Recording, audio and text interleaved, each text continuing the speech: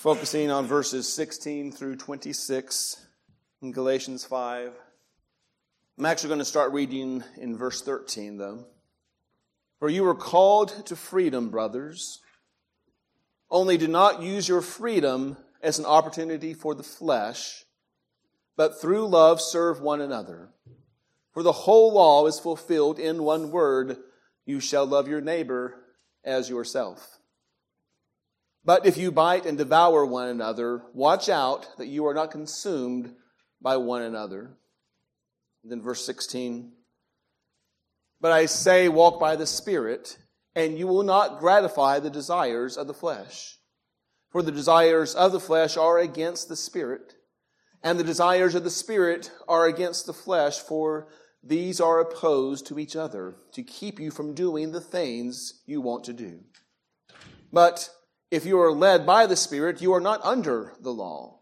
Now the works of the flesh are evident: sexual immorality, impurity, sensuality, idolatry, sorcery, enmity, strife, jealousy, fits of anger, rivalries, dissensions, divisions, envy, drunkenness, orgies, and things like these. I warn you, as I warned you before, that those who do such things will not inherit the kingdom of God. But the fruit of the Spirit is love, joy, peace, patience, kindness, goodness, faithfulness, gentleness, self-control. Against such things there is no law. And those who belong to Christ Jesus have crucified the flesh with its passions and desires. If we live by the Spirit, let us also keep in step with the Spirit. Let us not become conceited, provoking one another, envying one another. Let's pray. As always, God, we thank you for your word. We thank you that you have given it to us. We thank you that you are a God of love and of righteousness, Lord. We pray that you would conform us into the image of your Son, that we would be led by your Spirit, God, to produce this good fruit that is mentioned here in this text. May you be glorified in all that is said and done in our lives and in our service today. In your name I pray. Amen. So be known, be led, be fruit. Be known by God. I'm going to show a verse here in Galatians where it talks about the privilege of knowing God and being known by Him. Our passage here talks about being led by the Spirit, being fruit. And there's so much to unpack here in these verses. I feel there's almost a danger because Galatians is one of my favorite books of the Bible. And I've been going through this, and even though I have notes on here, even as I'm reading the passage this morning, I forgot to bring out this, I forgot to bring out this, I forgot to bring out this. There's so much here, and I don't want to keep us here through the end of the evening, so I'll do my best to try and keep it as compact as possible.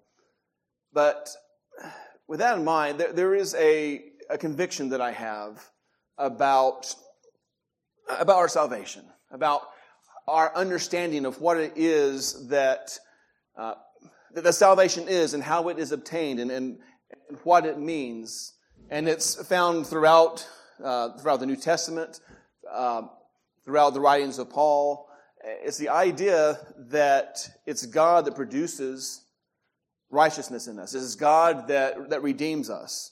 None of us, if we have come to be known by God, none of us have done that because of how good we are.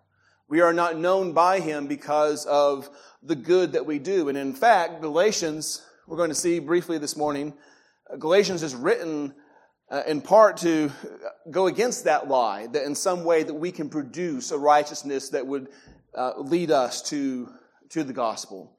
It's not within us to do that. We could have titled this sermon, "Where Does Your Righteousness Come From?" The message that is in the Bible is that we have been redeemed by the blood of Jesus Christ. Our salvation, if indeed we have salvation, comes by faith through grace, faith in Jesus Christ. And then good works follow. There's a lot of There's a lot of preaching. There's a lot of evangelism that goes on, trying to convince people, and just simply focusing on the idea that we want you to escape the dangers of hell, which is a true thing. That if you have come to know Jesus, that there is eternal judgment for that. We can see some of that here in these verses as well. I warned you as before that those who do such things will not inherit the kingdom of God. So it's important to understand that danger. But this evangelism is so focused on just what you are going to get out of it, or what you are going to escape if you will just say these words and pray this prayer. And it's not focused on a real relationship with the God that has redeemed you with His blood. And I see in the pages of Scripture that when God has done this redeeming work in your lives, He draws you into a relationship with Him, and then He brings about the goodness in you that is not in ourselves. Any of us that do good in any way that we are manifesting this love, joy, peace, patience, kindness, goodness, faithfulness, gentleness, self-control, that's a manifestation of the change that God has brought about in our lives. And I want us to understand that this morning. We remember from last week, Matt's message from 1 John, that we should not love the world or the things of the world. That friendship with the world is enmity with God. Makes us an enemy of God. So clearly we need to seek these things that are above. But as we come to this passage in Galatians, and as we do focus on making sure that we are having love in our lives, patience, goodness, self-control, these good things, as we are fleeing from the list of the flesh. It's not an exhaustive list, but as we are fleeing from these things that Paul brings about that are evident, the desires of the flesh, we need to see that within the context of Galatians, that there is a difference in doing good because God has changed us and given us a desire and an ability to do good, and doing it because we are in some way trying to earn something from God, or even pay God back for something, or trying to either obtain or to continue to be worthy of salvation, because none of us are worthy of this great salvation that God has given us. So we should be changed people that God is conforming to the image of His Son. But let's look at this context. Paul is writing to these churches in Galatia, and he is warning them, and in fact, he's rebuking them. He's using very stern language here throughout the book, that they have started to follow a false gospel. There were false teachers in the church that were adding requirements to these new churches for salvation itself. These were primarily Jewish laws that they were wanting them to bring in and follow, primarily circumcision. But Paul shows throughout this that whatever we add to our salvation requirements, whatever we add to what we think is earning favor with God, if we are trusting in any of these outward things, aside from the blood and resurrection of Jesus Christ, then he goes right on and says that then Christ is of no benefit to you for having these outward additions, laws that you can follow and feel good about yourself because you are able to do these things, and maybe even be able to look down on people who are not able to do these things. He wrote that he was astonished that these churches were so quickly deserting Christ. Chapter 1, he says in those pages, "I am astonished that you are so quickly deserting Him who called you in the grace of Christ and are turning to a different gospel. Not that there is another one, but there are some who trouble you and want to distort the gospel of Christ. But even if we apostles, even if we or an angel from heaven should preach to you a gospel contrary to the one that we preach to you, let him be accursed. As we have said before, so now I say again, if anyone is preaching to you a gospel contrary to the one that you received, let him be accursed. And how were they deserting Jesus? Because Jesus saves us by grace through faith.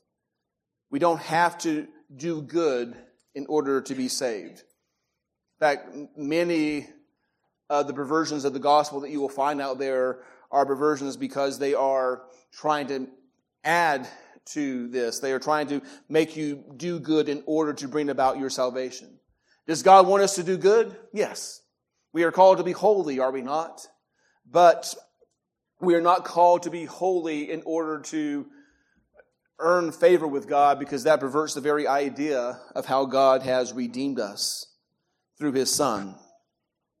And any teaching that says salvation is based on this, on doing good, it is inherently wrong. And Christ is no longer of any benefit. So what does that have to do with the fruit of the Spirit? What does that have to do with the passage that we're reading this morning here? It's just so interesting that Paul spends 4 chapters laying out that argument, showing them, the churches of Galatia, that they had deserted the true gospel. And then you come and you turn the page to chapter 5, and you appear to get a list of do's and don'ts. Do have love, do have patience, do have self-control, don't have drunkenness, don't have enmity, don't have jealousy, don't have these things. A very high-level reading of this would seem to suggest that Paul is going back on what he has already said.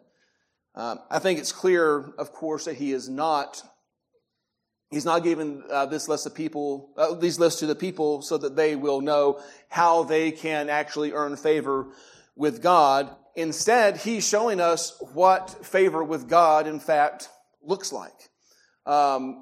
He is showing us what it looks like to be known by God, to be led by God, to be the fruit that He has called us to be.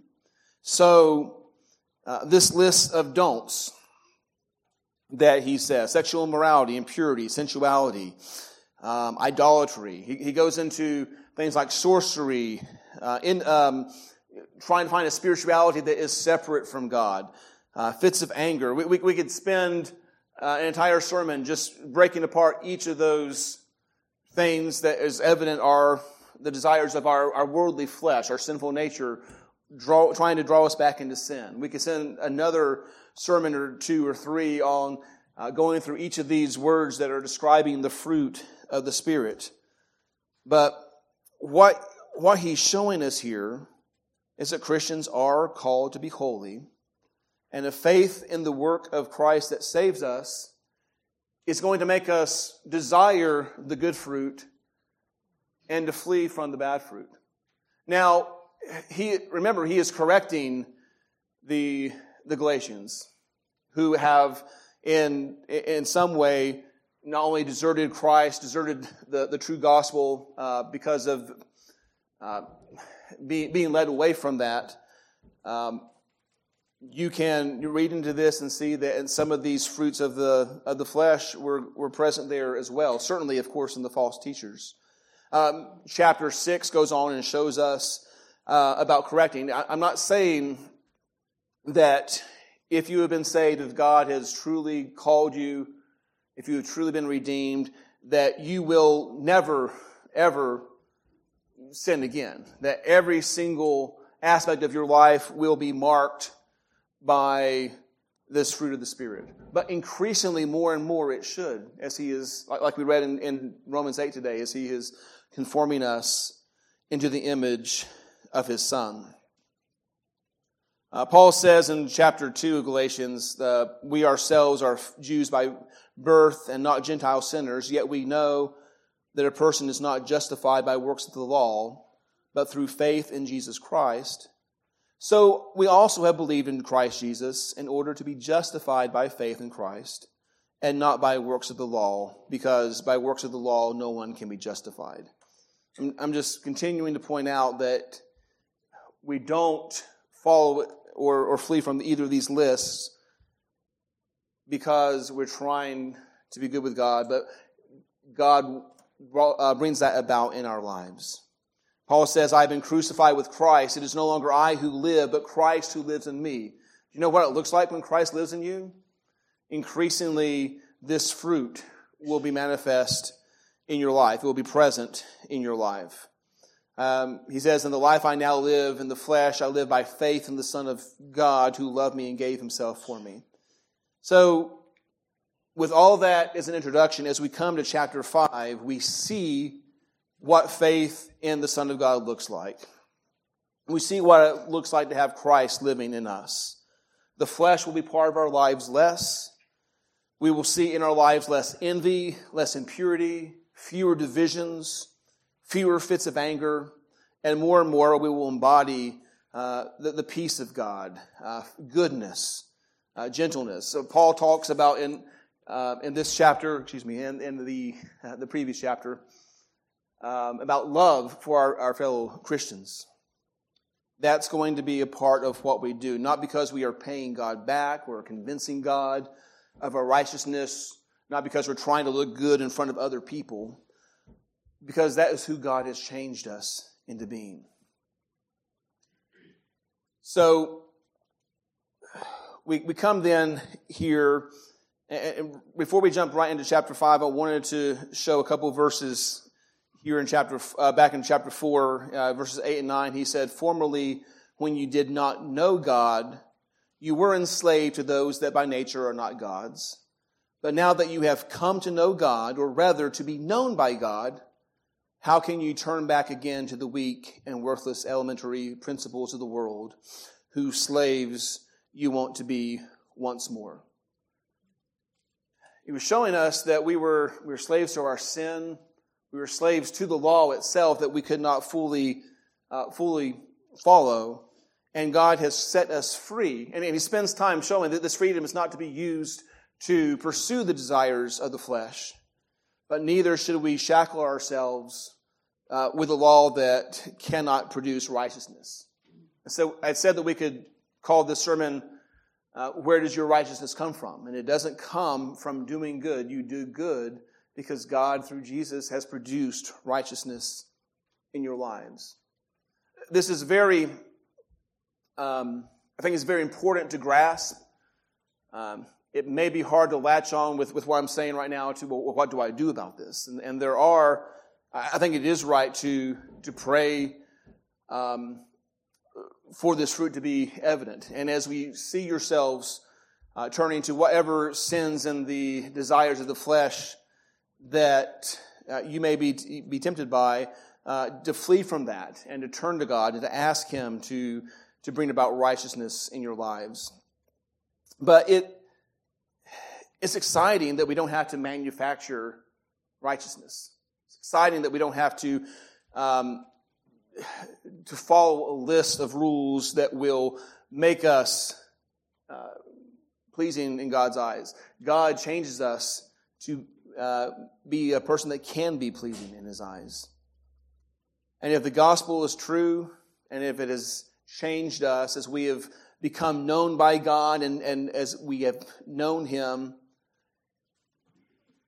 I've said it several times in the sermon already, He changes us. He speaks in chapter 5 of us eagerly waiting for the hope of righteousness. And then what are we being asked to do as we come here? What does being known by God look like? I could put it that way. I could make a list, and I've preached this passage before, and I go down to very Sunday school list. Well, we should pray more, and we should read our Bibles more, and we should fellowship more. We should keep our thoughts on God more and more, and all of this is true. We should spend more time in prayer. We should spend more time in the Word. We should spend more time loving one another and fellowshipping. These are all things that we are told to do in Scripture. But the thing that I love about these lists here is they're a good check for me as well, and a good check for you, hopefully. Have I burst out in a fit of rage? Probably. I'm not being led by God in that. Am I Am I acting in a way that shows self-control? Am I acting in a way that brings about gentleness with those that I'm talking to? Then I'm more than likely I'm doing what God wants me to do in those moments. So we should pray. We should pray for these things to be evident in our lives. We should read the Bible so that we can conform to what God has taught us. We should do all of these things. But as a check for ourselves, is there love, joy, peace, patience, kindness, goodness, faithfulness, gentleness, self-control in your life? Then we know that you know that is something that God is producing in you. You know that you're on the right track. Can you look at your life today, yesterday, this week, and you don't see those things? Well, then that's showing us that we need to pursue God more. We're not being led by the Spirit in those moments. And perhaps we need to confess. Perhaps we need to repent. Talk with others in the church so that they can help us in our daily walk, in our devotion. Perhaps it means that we haven't truly come to know God as well. That is a possibility. But my point here is that it is a barometer of whether or not we are walking by the Spirit. Paul says that here in verse 16. But I say, walk by the Spirit, and you will not gratify the desires of the flesh. So if we are walking by the Spirit, as I said it several times, less and less this sin will be present in our lives.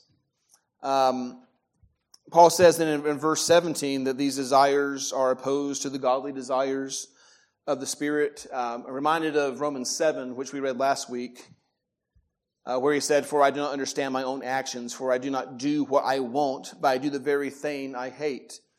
Again, I'm not saying that as we are walking with Christ that we will never stumble, that we will never fall into sin. But our desire should be for God, and the freedom that He has given us in Christ is the freedom to avoid these sins. The freedom to truly live a righteous and a truly holy life. Paul then says, who will deliver him from this? And his answer is, thanks be to God through Jesus Christ our Lord. And then we get into Romans 8, which we read as our scripture reading today. We should serve God with our mind. We should take our thoughts captive as they are not conforming to the fruit that God should be producing in our lives. Jesus spoke about this in John chapter 15. And I debated going to John 15, but it's so close to what we're seeing here in Galatians about the fruit of the Spirit. I'm not going to read the entire passage, but you're familiar with it. Jesus is showing us that He is the true vine, that we are the branches, and that if we abide in Him, and Jesus says, if we abide in His word, then we will bear fruit. And what is the fruit? Love, joy, peace, patience, kindness, goodness, faithfulness. Jesus says in John 15:5, I am the vine, you are the branches. Whoever abides in me and I in him, he it is that bears much fruit. For apart from me, you can do nothing. Apart from Him, we can't produce this in our lives. Abiding in Him, abiding in His word, keeping our thoughts on Him, that's what produces it. Or He is the one that produces it. And that's what we're asked up to do. Jesus said, if anyone does not abide in me, he is thrown away like a branch and withers. And the branches are gathered, thrown into the fire, and burned. It echoes what Paul says when he says that those that do these works will not inherit the kingdom. And loving God, abiding in His word, following Jesus, seeking the Spirit, all these things produce goodness in our lives. And again, I come back to that conviction because I don't want us to misunderstand. We're not producing this goodness so that we will be accepted by God. The story of Abraham is repeated several times throughout the Bible. It's repeated here in Galatians as well. It's one that you're all also hopefully familiar with. I'm not going to go and read those verses. But as a quick reminder, the Bible tells us that Abraham believed God. This is referring to when Abraham was called by God. It said he believed God and it was reckoned to him as righteousness. His belief came, that belief, that faith was reckoned, God considered that to be his righteousness. And then later, doing this by memory, so hopefully don't hold me to this if I'm wrong, but that passage that it's quoting is in Genesis chapter 15, and then later, I believe in Genesis 22, is when he sacrifices Isaac, or when he is willing to sacrifice Isaac. Don't go away saying that I said that Abraham killed Isaac. It didn't happen that way. But he was willing to do what God had said. He followed through with the action. His actions came after the belief. His actions came after the righteousness. And so what I'm wanting us to see, and I believe what Paul wants us to see throughout Galatians and many of his other letters, is that our righteousness comes from God. Trust in God. Trust in Him to be your righteousness, and then He will produce the good in our lives as well. So we strive to be known by God, understanding that God is the one that brings about the change. We seek to be led by God. We're told here in this passage in verse 16 to walk by the Spirit, and then to be led. Verse 18, he actually says, if you are led, but if you are led by the Spirit, you are not under the law. He's still following that argument of not having to follow the requirements of the law for salvation.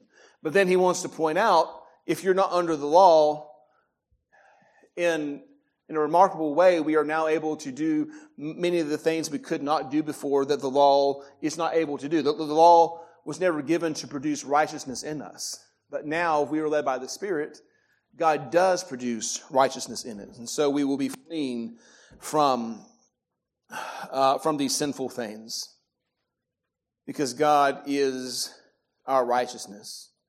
And how do we accomplish that? You walk by the Spirit, it says, and you will not carry out the desires of the flesh. Paul wrote in Colossians chapter 3, verses 1 and 2, therefore, if you have been raised up with Christ, keep seeking the things above where Christ is, seated at the right hand of God. Set your mind on the things above, not on the things of earth. I got to be very careful with this. I'm at the risk of pointing out all these other verses and preaching not a message through Galatians 5:16 through 26, but begin turning it into a topical message. But I think that this is very appropriate. How do you be led by the Spirit?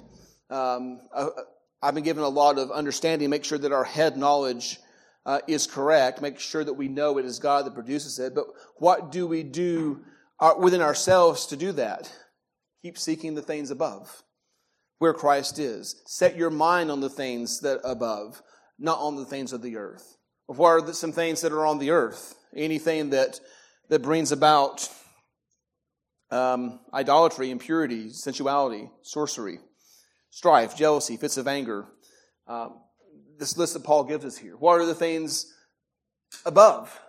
Well, they're the things that we see throughout the pages of the Bible. But if we know that we are seeking them, when they produce in our lives love, joy, peace, patience, and on down the list.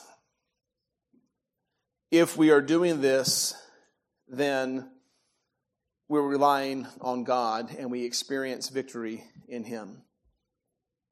It's a struggle. Verse 17 we looked at shows that struggle. The Spirit is set against the flesh, and our sinful desires are in conflict with the desires of God's holiness. But of the two, which is stronger? God is stronger. So we then come here to verses 19 through 21. And he says, again, now the works of the flesh are evident, and I've read through those. he ends in that's part in verse 21. The second part, he says, I warn you, as I warned you before, that those who do such things will not inherit the kingdom of God. Paul has given us a counter to a possible argument that you could see in Galatians if you weren't truly understanding that. I spent probably a good quarter of the message at the beginning hopefully showing that we do not do good and we do not flee from evil in order to produce righteousness. In fact, Paul has been saying throughout Galatians that we are no longer under the law. Does that mean that we then get to do whatever sinful desires may occur to us to do? And the answer is clearly not. Because these things, this immorality, these passions, they are the desires of the flesh. What I'm saying is that God will give us a desire for the good. 1 Corinthians 6:11, Paul wrote, such were some of you, meaning those that have done these things.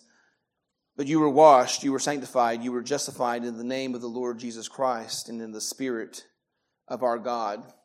These are the things that God has saved us from. Salvation is not simply about escaping the damnation of hell. It is not simply about protecting yourself and saving yourself. In fact, you can't, save yourself. God, when He knows you, when you have come to know Him, when He is leading you, God has not only saved you from the consequences of your sin, He has saved you from the chains of your sin. He has saved you so that you are free from having to do these sinful things that tear apart our soul and that separate us from a holy God. So why should we ever want to return to them? Instead, we should rely on God to produce good in us. And when we focus our sights and our minds on God, when we keep our thoughts on Him, He brings it out in us. One thing I wanted to point out in verse 22, it's not the fruits of the Spirit are love and joy and peace and so on. It's not that I come here and say, well, I don't really like people all that much, so I'm not going to do the love. I like joy. I'll do that. Patience, no. Kind. I can be kind. Good. I don't know. I'll be faithful. It's not that. It's the fruit of the Spirit. It is not a list to pick and choose from, but it is all of these. And if any of these are lacking in my life, if any of these are lacking in your life, then we need to turn our thoughts and our mind, our souls to God. When we lack on them, we need to set our minds on the things above. And we need to pray, God, this is not, I read this list here, and this is not what my life looks like. Produce this good fruit in my life. And if we are known by God, if we are led by His Spirit, He will certainly do that. Verses 24 and on to the end of the chapter, he says, and those who belong to Christ Jesus have crucified the flesh with its passions and desires. If we live by the Spirit, let us also keep in step with the Spirit. And some more specific examples of what living by the Spirit does not look like. He says, let us not become conceited, provoking one another, envying one another. But in fact, let's love one another. Somewhere in my notes here, I meant to go back to chapter 4, where, again, he seems to be giving us, after he spent so much time talking about not being under the law, he then tells us how the law is summed up. And it's really interesting. Jesus was asked what the greatest commandment was. That was, Jesus quoted Deuteronomy, which was in our scripture reading today. Love the Lord your God with all your heart and all your soul and all your mind and all your strength. And then Paul in chapter 4, right after spending 4 chapters of showing us that we are not under the law, he says, by the way, the law is summed up in this: you shall love your neighbor as yourself. And Jesus, of course, said that was the second greatest commandment. And I would submit to you that we cannot love the Lord our God with all of our heart and our soul and our mind and our strength without loving our neighbor and one another as ourselves. And we cannot love one another as ourselves if we are not loving God the way that it says here. And those are also outward manifestations. If you want to know one of the ways that you will know if you have love and joy and peace and patience and kindness and goodness, you're going to know it because that love will be present as we look upon ourselves, and it'll be present as we look upon our neighbor. Who is my neighbor? Right? We will love the people that God brings into our lives, and we will love God as well. I won't go back and see where I left that out, but I wanted to make sure that we saw that in here. That it's not just can I say that I am peaceful? Can I say that I am gentle? That shows itself in our attitude towards God and in our attitude towards people, towards the fellow Christians and towards the lost of the world. When Jesus said this, the second is likened to it: you shall love your neighbor as yourself. And he said, well, who's my neighbor? We won't go down and follow that passage as well. But an easy way to answer that is, who are the people you don't like? Do I only show love to people that I like? Don't even sinners do the same thing? God has changed us.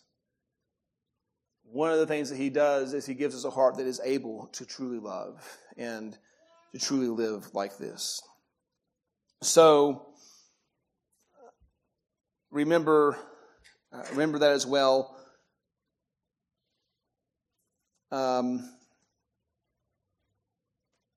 That love for one another will be one of these outward manifestations as well. And this is how we should live. Remember, as we close here, we don't do good to be saved. We are saved by God, and because of that, we live by the Spirit. And these things will will be present in our lives. And if they are not, make sure that we are keeping in step with the Spirit. Make sure we are setting our mind on God. Make sure that we are seeking this and praying for the things that he would want to produce in our lives. Father God, we thank you for this word. We thank you that we don't have to produce some type of goodness in ourselves, but that you are the one that gives us righteousness. You are the one that brings about even a desire to do good and then the ability to do that. We thank you that we can, because of the change and the redemption that was brought about by the death and resurrection of your Son. May these things be true in each of our lives. May we be pleasing to you and in your sight. In the name of Jesus Christ I pray. Amen.